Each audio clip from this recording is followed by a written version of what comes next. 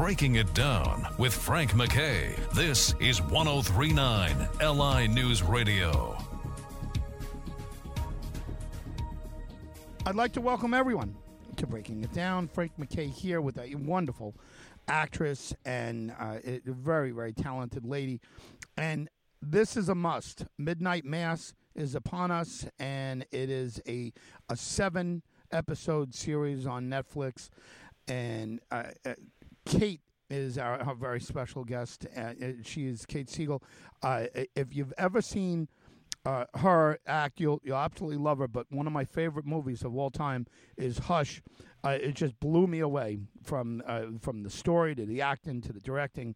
If you haven't seen Hush, you have to see that. And I know people are waiting to see a lot of different things, but this is a must. Hush is a must, but absolutely Midnight Mass is a must. It started streaming a couple days ago.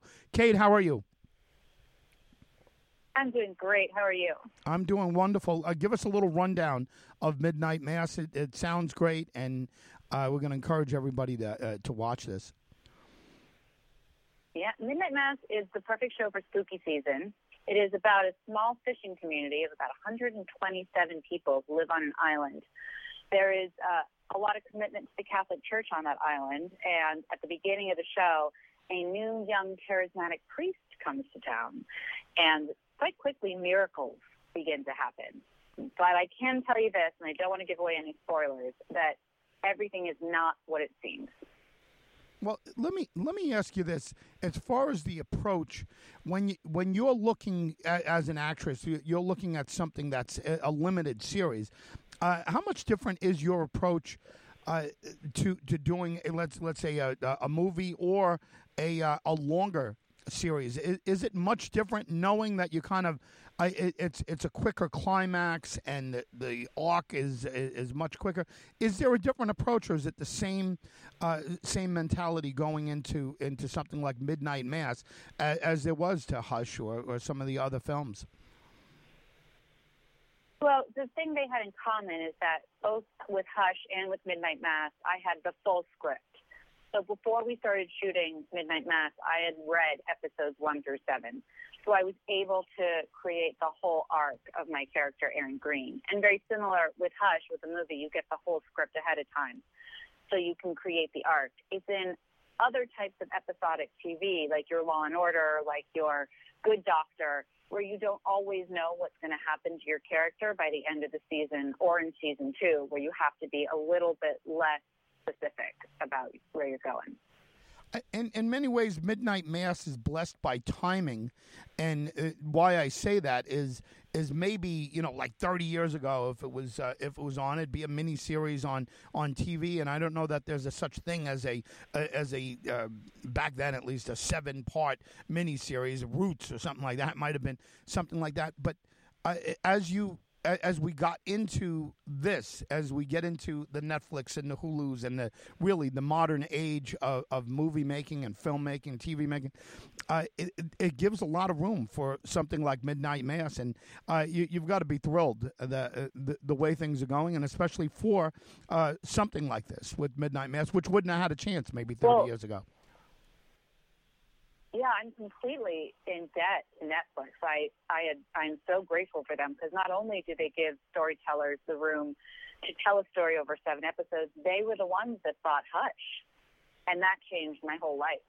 And so really my whole career is thanks to Netflix, who took a chance on younger and more unconventional storytellers. They're really focused on finding artists with something to say. And so Netflix, although it feels like a big conglomerate, I think of them as like my favorite Sky Daddy, who kind of bestowed a career upon me.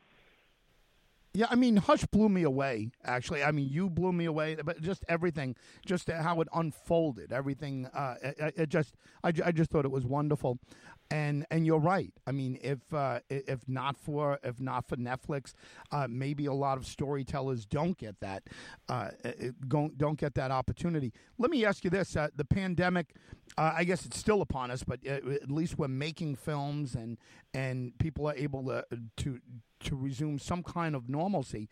How fluid is your schedule in the upcoming, I guess, for the rest of the year and the upcoming year? Is it rock solid or is it fluid because of the circumstances outside, medical circumstances and so forth? Mm-hmm. Well, I have some projects lined up. I'm finishing up The Time Traveler's Wife for HBO, which is a reimagining of the book by Stephen Moffat, who did Doctor Who. And what's interesting now about the scheduling is that all productions seem to have some padded time, which means if there's a shutdown or if there's a positive case and the production has to stop to isolate people for 8 to 10 days, it doesn't throw everything off kilter. They've added some extra room. And so I'm pretty booked up through spring of next year, but there's room within there to maneuver because everyone's keeping space available because of COVID. Let's go back to Midnight Mass before we let you go. Give us some of the cast members. You got to give a shout out to the casting people because it sounds like they did a terrific job. Oh my God! Let me tell you, you don't have to ask me twice to do that. I love these people. Hamish Linklater is doing career best work. He is absolutely mesmerizing. You cannot take your eyes off of him. Samantha Sloyan has created a villain for the ages. This is somebody that we're going to be talking about and hating and foaming at the mouth about for years. She's really got a very specific pinpoint point of view about this religious type of woman who's running the town behind the scenes. And then the sweet face of Zach Dilford, who you all remember as Matt Saracen from Friday Night Lights, he comes back, and he is this man who has been through so much. He and I in the show were childhood sweethearts, and we're finally come back together on this island as adults. And there's a real kind of push-pull between them because they want to connect, but they've changed so much. It's a cast of career best work, including the best work I've ever seen from Mike Flanagan, the director-creator, and Michael Fimignari, who was the DP who shot the whole thing. That all of that is natural light, those beautiful landscapes you see, those sunrises, those sunsets. He captured them off the coast of Vancouver. It's a lot of people doing the very best they can. Can you give us a website or a social media site where we could follow along with you? Yeah, you can find me at Kate Siegel Official on Instagram or at K8 Siegel, Siegel, on Twitter. Kate, congratulations not only on Midnight Mass, but you put together a terrific body of work, and not only the quantity, but the quality is just absolutely terrific. Love to see you on the screen, whether it's the big screen, small screen, what have you. You're absolutely terrific. We're absolutely thrilled to have you. Congratulations on Midnight Mass, and we'll be talking about it as we let you go. Bryce, thank you for letting me come on and chat. Kate Siegel, everyone. Midnight Mass, a 7-part series. It is a must-watch. I'll tell you what, the casting people did a wonderful job in this, and Kate Siegel is terrific. Hush, by the way, is something that she co-wrote as well. It's disturbing, but it is a very good watch if you get an opportunity to see it. She's terrific. And, the directing's wonderful. It rolls out very, very nicely. You've seen her on a lot of things. The Haunting of, what is it? The Haunting of Hill House. Right, is that one? And let me get her list here. The Haunting of Hill House. That was followed up by The Haunting of Bly Manor. And, again, Hush, I keep pushing Hush because it's absolutely terrific. Ouija, Origin of Evil, something else. I haven't seen that, but kind of sounds what it is, right? I mean, it sounds dark, it sounds interesting, and of course, there's several movies along the way and a lot of TV shows she's touched on. The Curse of the Black Dahlia, and that was something way back, and I think that kind of kicked off her career, but it wasn't. It wasn't until Hush where she really took off, and she made a big splash back in the late part of the decade in 2000s at I think it was the Tribeca Film Festival, and she got a lot of attention, and she picked up a lot of work off of that. She's terrific. She's a terrific actress. Midnight Mass. It sounds good. It sounds dark. And when you talk about an island and a charismatic priest. I haven't seen it yet, but I'm going to watch it for sure. Midnight Mass is the name of it. It streams right now on Netflix.